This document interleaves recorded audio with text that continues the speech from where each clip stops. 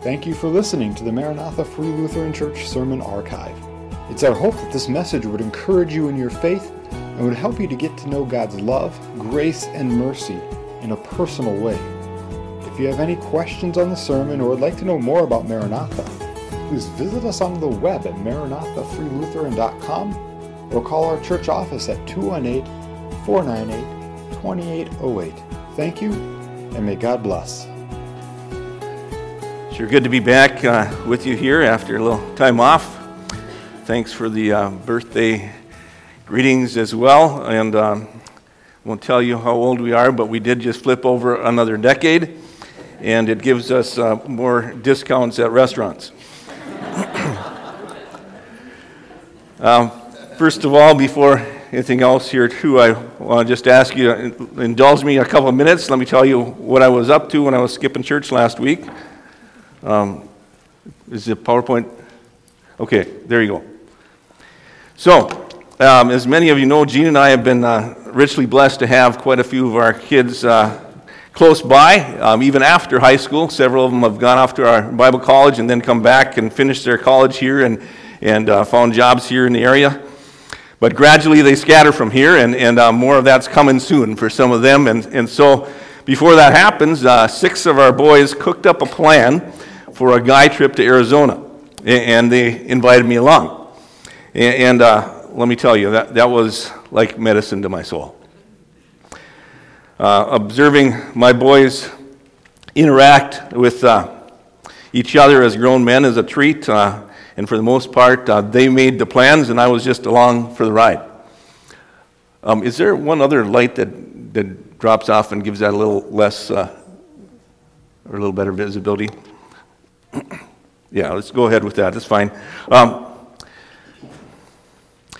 We stayed near Flagstaff for 3 nights and in a cabin there, and went hiking each day and saw some awesome displays of God's creation. And other than being more winded than I used to be when I was going uphill, things went really well. And seeing the Grand Canyon has now been crossed off my bucket list.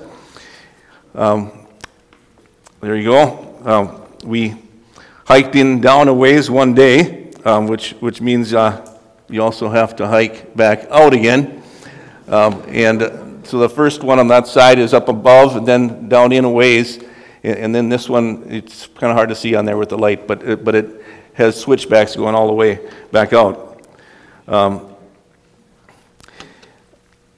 Sedona area also was awesome sights, and we really do have an amazing Creator.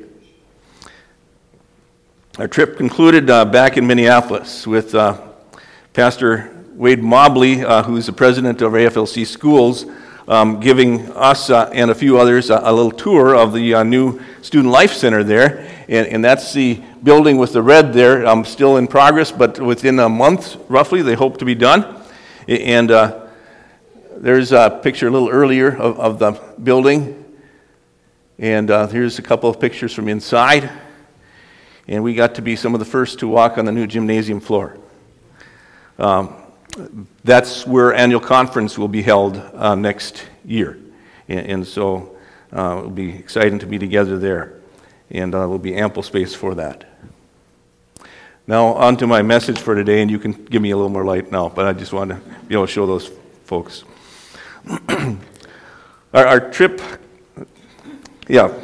next page. So I want to ask you a question here today. First of all, how many of you have ever gone through a study of the book of Amos? Well, that answers my next question. Most likely none of you remember then. When I was a speaker at AFLC Wilderness Camp 12 and a half years ago, it was just the summer before Maranatha called me here, and I preached through a series in that book. And as I've been looking around at the landscape in our nation this last year, it's been on my heart to share from Amos again. 12 years ago also was an election year as well, and it seems like in times like that we tend to reflect on the culture and values of the people that make up our citizenry and the candidates for office and so on. And so why study Amos? Well, the Old Testament prophet Amos tells us about God's dealings with nations, with the nations of Israel and Judah, and also nations surrounding them. And though nations come and go, God never changes. And his intentions then, as in how he deals with the nations, out of love for all humanity, continue to be the same today as they were back 3,000 years ago. And so as we look together then in this Old Testament book of Amos these next weeks, I'd like to encourage you to, if you would, read ahead a little bit.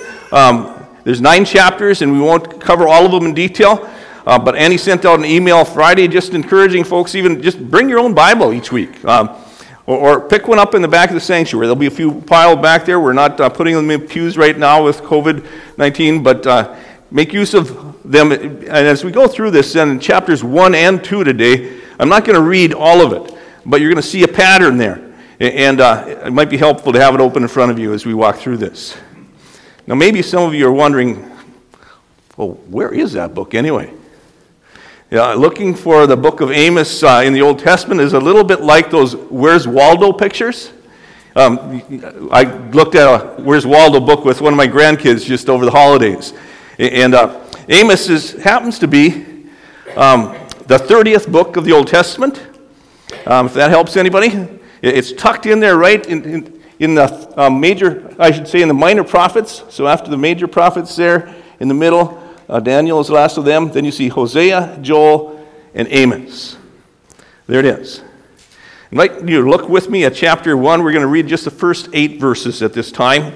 And would you stand in reverence to God's word as we read?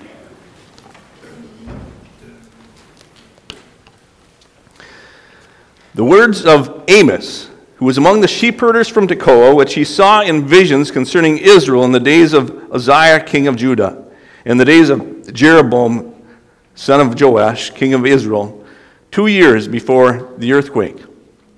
And he said, the Lord roars from Zion, and from Jerusalem he utters his voice, and the shepherd's pasture grounds mourn, and the summit of Carmel dries up. This is what the Lord says. For 3 offenses of Damascus, and for 4 I will not revoke its punishment, because they threshed Gilead with iron sledges. So I will send fire upon the house of Hazael. It will consume the citadels of Ben-Hadad. I'll also break the gate bar of Damascus and eliminate every inhabitant from the valley of En, as well as him who holds the scepter from Beth-Eden. So the people of Aram will be exiled to Kir, says the Lord. This is what the Lord says. For 3 offenses of Gaza, and for 4 I will not revoke its punishment, because they led into exile an entire population to turn them over to Edom. So I will send fire on the wall of Gaza, and I will consume her citadels. I'll also eliminate every inhabitant from Ashdod, as well as him who holds the scepter from Ashkelon. And I will direct my power against Ekron, and the remnant of Philistines will perish, says the Lord God. Let us pause and pray. Oh, Lord God, as we look into this, your word of judgment for several nations, Lord, help us to understand how it is that you deal with nations, including even our own today. And Lord, we pray that you would speak to each of our hearts about our own relationship with you as well. We pray in Jesus' name. Amen. Please be seated.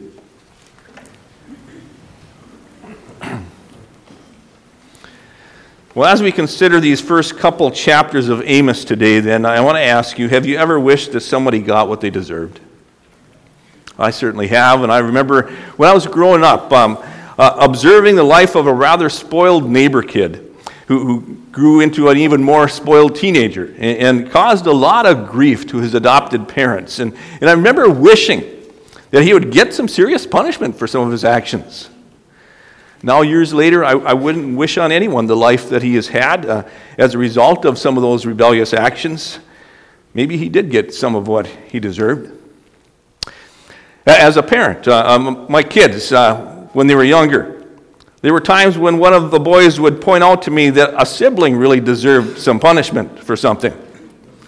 And sometimes I would ask in response, well, did you always get what you deserved?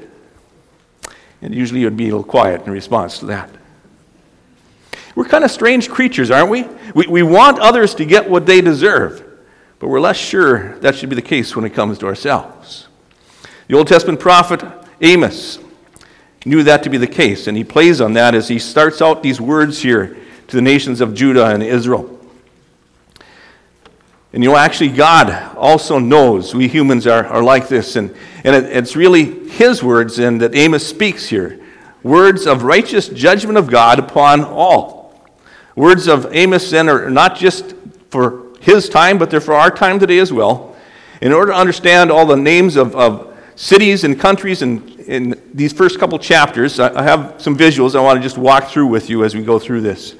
And one of the first things that's clear to me is this, that God is in charge of the nations, and he brings his righteous judgment upon those that are ungodly.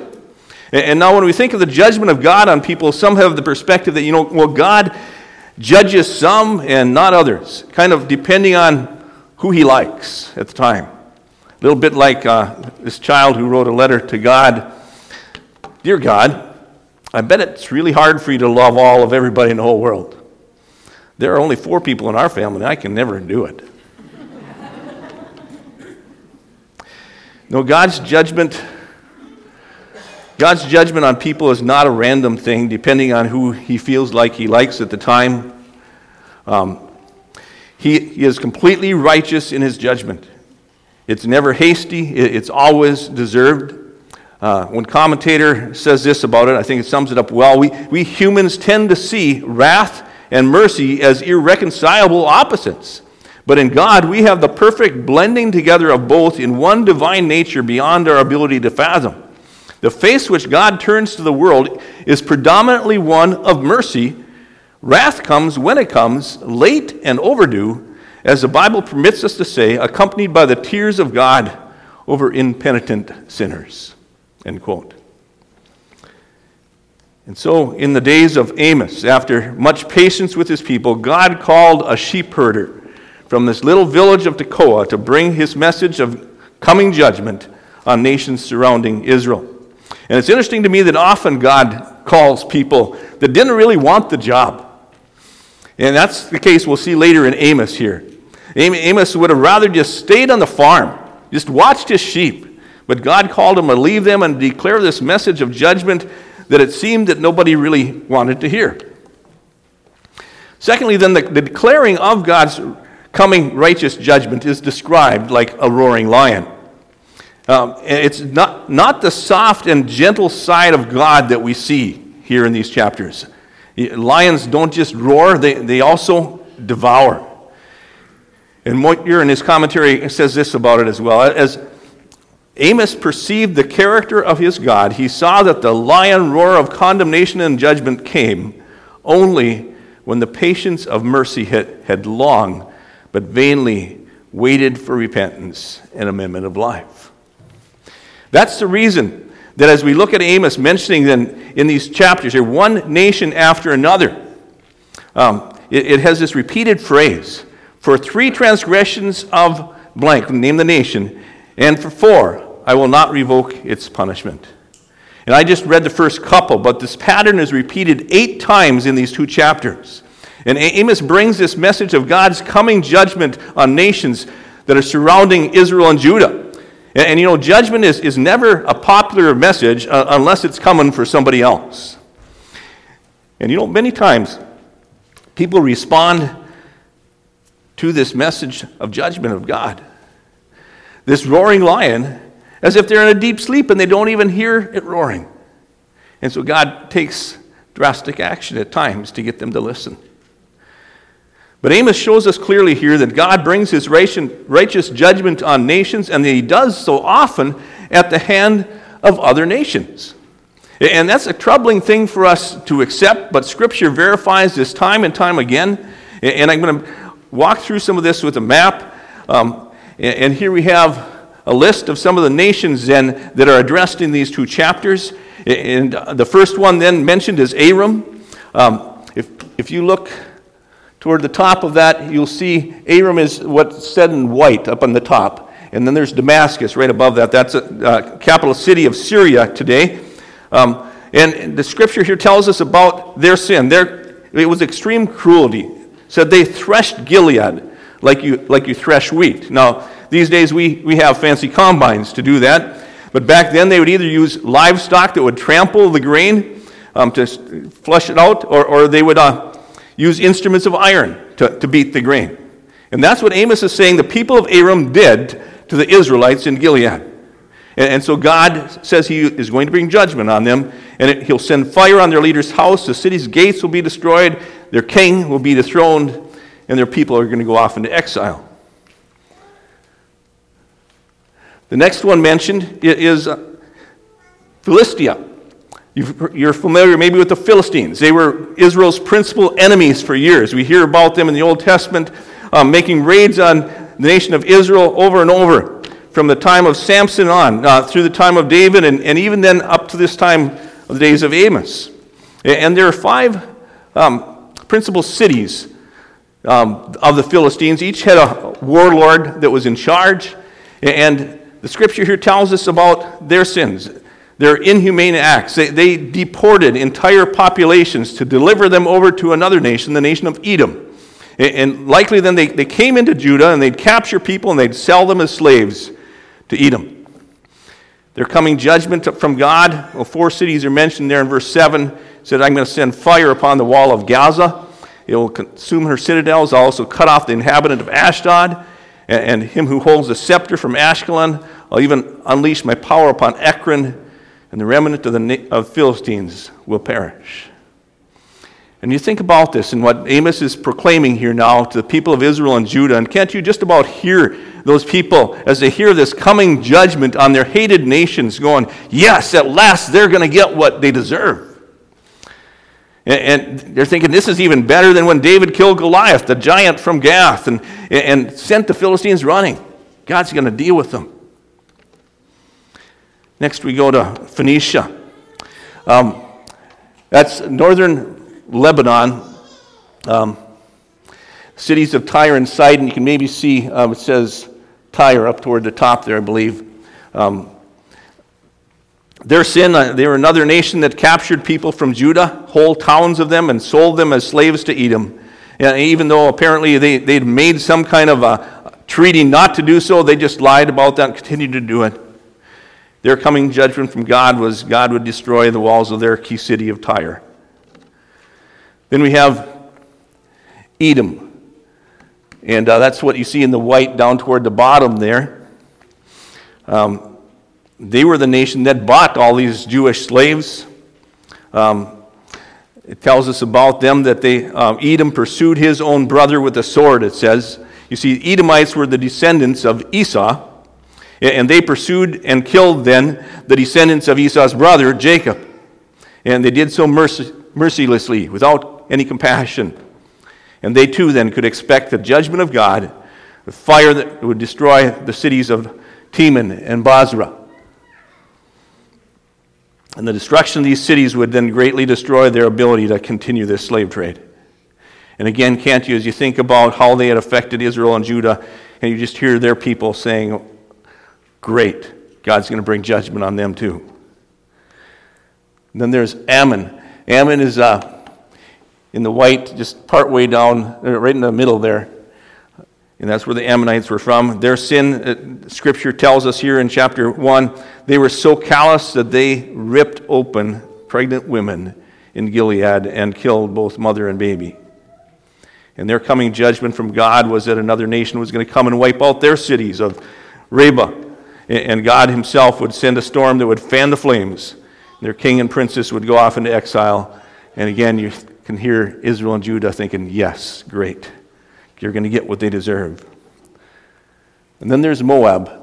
And that's the second one, white. They're just above Edom, between Edom and Ammon. And there it tells us in chapter 2 about their sin. They burned the bones of the king of Edom. And you might think, well, why is that so bad? And didn't he kind of deserve that? And maybe that's true. And yet, even in these days, they were to show respect to enemies by giving them a decent burial. The Moabites could also expect the judgment of God as he destroyed their key city at the hand of another nation. And there you have it then. This is the prophecy that Amos has been giving about the surrounding nations. They were going to be judged by God for their sins against him and his people. And if they listened to the prophet Amos and believed him, they had to be a little excited about what was going to happen to those nations around them. But wait a minute, there's more. And we go on to see this. That God also brings his righteous judgment even on his own chosen people. And that is on Judah and Israel. And in chapter 2, then it tells us of their sins as well. Judah rejected the law of the Lord. They didn't keep his statutes. God had given his people his holy word through the prophets, and they just refused to listen to it. Instead, they believed this lie that you can worship God, but you can worship and pursue idols as well. And then Israel, it tells us that they were taking financial advantage of the unfortunate. They didn't care about the poor around them, sometimes even selling some of their own poor people to be slaves over there in Edom or in other nearby countries. And there was illicit sexual activity going on as well, and it gives an example in here of a man and his son going to the same prostitute. And these were practices of the pagans around them. They should clearly know them to be wrong and sinful, yet they were following the sins of the worldly around them. And in the days of prosperity, then the people of God had become materialistic and pleasure-seeking. They had fallen into patterns of sexual sin and unconcern for the poor while they partied and lived lives of ease. They worshipped in the temple at Jerusalem, but it was as if the true God was just one of many things in their life. And so God promised judgment on Israel and Judah as well as the other nations.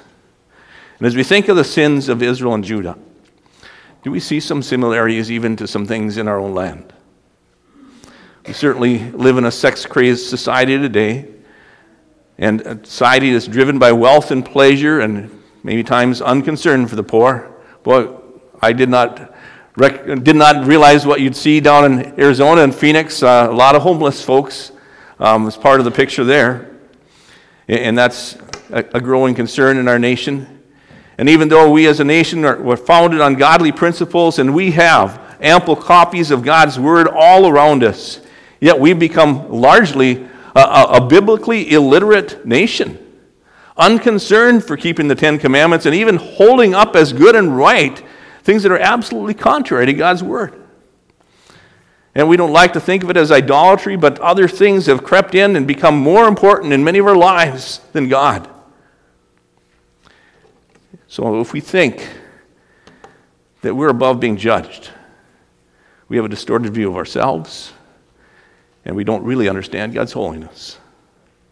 We need to see ourselves for what we really are, self-centered, rebellious sinners in need of the grace and the mercy of a holy and perfectly righteous God. And we need to humble ourselves before God in recognition of our personal and of our national sins. But God's people seem to forget his hand of blessing on them. As you think of Israel and Judah, that was the case. What had God done for them? Well, he had brought them out of slavery in Egypt. You see that in chapter 2, verse 10. He'd given them freedom. We who are Christians today, too, have been given freedom. We've been released from the bondage of sin through Jesus Christ. But perhaps we forget about the significance of that. We slip back into sinful patterns, and we start grumbling about all our lacks rather than counting our blessings. People of Israel and Judah also, God had given them the land of the Amorites. He brought them into the promised land of Canaan, rich land flowing with milk and honey. As we consider our nation today, we recognize that in our lifetimes we have been blessed to live in the most prosperous land in the world, and we've taken it for granted. It's only because of the blessing of God that we have so prospered. And all that we have, we owe to him.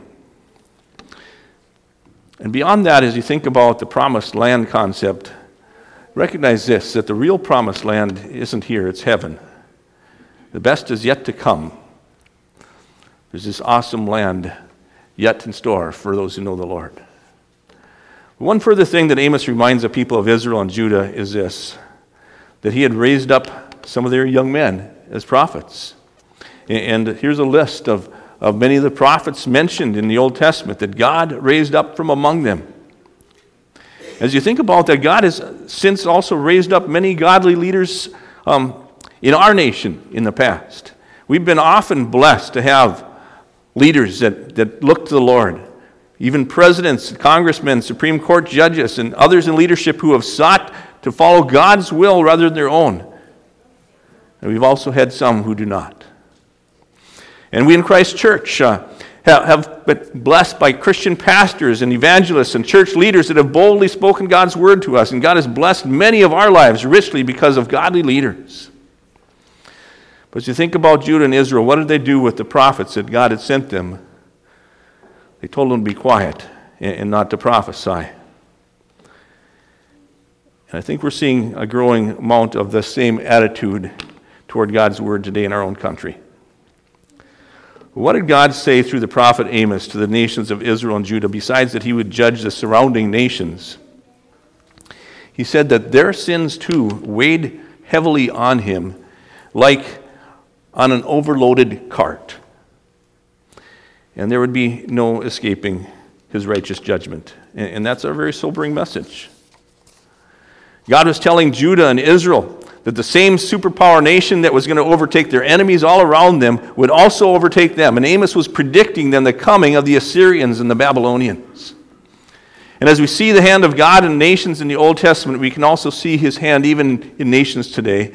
And I believe that at times God has used our nation to bring judgment on some other regimes that have been ruthless in their treatment of their own people. But lest we think that we are in great shape because we're a nation on God's side, we need to recognize that he might choose to bring judgment on our own land as well. And maybe even that's part of what's going on, even with the pandemic that he's allowed. And I believe that there may be other judgment coming on our nation. It seems we are a nation more and more neglecting to look to God, and instead only to the supposed wisdom of men. Martin Iles was asked this. He was asked, what's the greatest threat in the next decade? And he said, atheistic communism. And he said this, and I quote, "But of course it has to happen, doesn't it, when you remove God? Where else do people go for contentment, for security, for purpose, for everything of that nature, if there is no higher authority than the state? With starry eyes and their misplaced hopes, they start looking to the state to make them happy. And it won't last because it will prove false. But that's where people are starting to look. But there's something more than the state. There's something more than politics. The destiny of all things and ultimate meaning are found in none other than the living God. Utopia is not on this earth. Utopia is in the next life, in the next world. And I'm so glad that there is something more than politics. I'm so glad that Trump or Biden or whoever my favorite candidate is winning the presidency is not what my happiness, my security, my joy, and all that sort of stuff. That's not what it depends on. Never has, never will. Because there's something far greater than Trump. There's something far greater than Biden. There's something far greater than the World Economic Forum. The world is losing sight of the fact, of that fact. And people everywhere are losing sight of that fact. Our leaders don't believe that fact. And so statism is what's going to happen unless we recover that fact afresh. What is that fact? It's that there's one who is over all of this. And we need to be looking to him. God's judgment may be coming in some form, even for our nation. However, we need to recognize this. God is still a God of mercy. And his mercy is available to all who will humble themselves personally and admit it. Admit their sins. We are all called to live fearing God, but not with a slavish fear, but we're called to realize the seriousness of sin and to turn our hearts to God and ask him for forgiveness and mercy that we find in Jesus and the cross. In light of God's righteous judgment, what are we to do? We look to the cross. Because you see, it is there that Jesus Christ himself took our deserved judgment on himself. And in Jesus, then, there's forgiveness for all of our sins of the past, and there's power to live godly lives in the future. And we in America need to recognize, then, to whom much is given, much is required. And we have been richly blessed. We've been released from the slavery to sin through Jesus Christ. We've been given an extraordinary land to live in and care for. We've been blessed with godly leaders in our past and some even today. And there are other leaders who have majorly disappointed us. Some on both sides of the political spectrum who have at times have absolutely gone against what is right and good, and even against God himself. And our just God is able to deal with them. He can give them what they deserve. However, we're to pray that they would yet humble themselves and that they'd turn to him for mercy and forgiveness in Jesus Christ. And Jesus calls his church then to continue to boldly proclaim his word in our own land and to send missionaries to proclaim it in other lands and to pray for the nations that are in darkness, that the light of the gospel of Jesus Christ would come into hearts and lives all over. And as we think about God able to bring judgment, I want to just ask you again, is there someone that you wish would get what they deserved? And do you desire that same righteous judgment on you for what you deserve? Praise the Lord for the mercy that he shows us in Jesus Christ. And keep in mind that though there may be sterner days ahead, it may be that God is seeking to use those things to wake up his church and to turn the hearts of people in this land to his Son, Jesus Christ. As we look next week, chapter 3 and especially at chapter 4, we're going to be asking this question, well, what will it take for somebody to turn to him? Let's pray. Thank you, Lord God, for your word today and for just this history lesson of how you dealt with nations in the past. And Lord, we see this prophecy of Amos for the nations around Israel and Judah, but also for them. And we know that in your plan, you brought then the Assyrians and the Babylonians to overrun them for a time in order that it would humble people and they would recognize their desperate need for you. And Lord, as we look at our own nation, there are many troubling things we see in the political realm. But Lord, we have been so richly blessed in this land, and many have forgotten you as a result.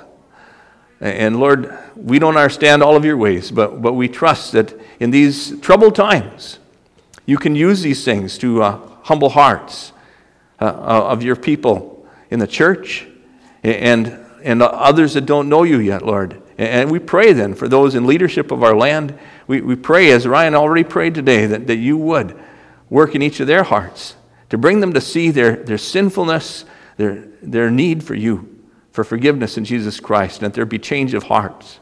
And Lord, as we look ahead at the next weeks and the change of administration, Lord, even in our nation, we pray for you to be at work in the hearts and lives of leaders. And Lord, in each of us, that we would let you be the center of our lives, that we would hear your word, and we seek to live for you, and that we would offer the hope that only Jesus Christ can give to those around us. We pray in his name.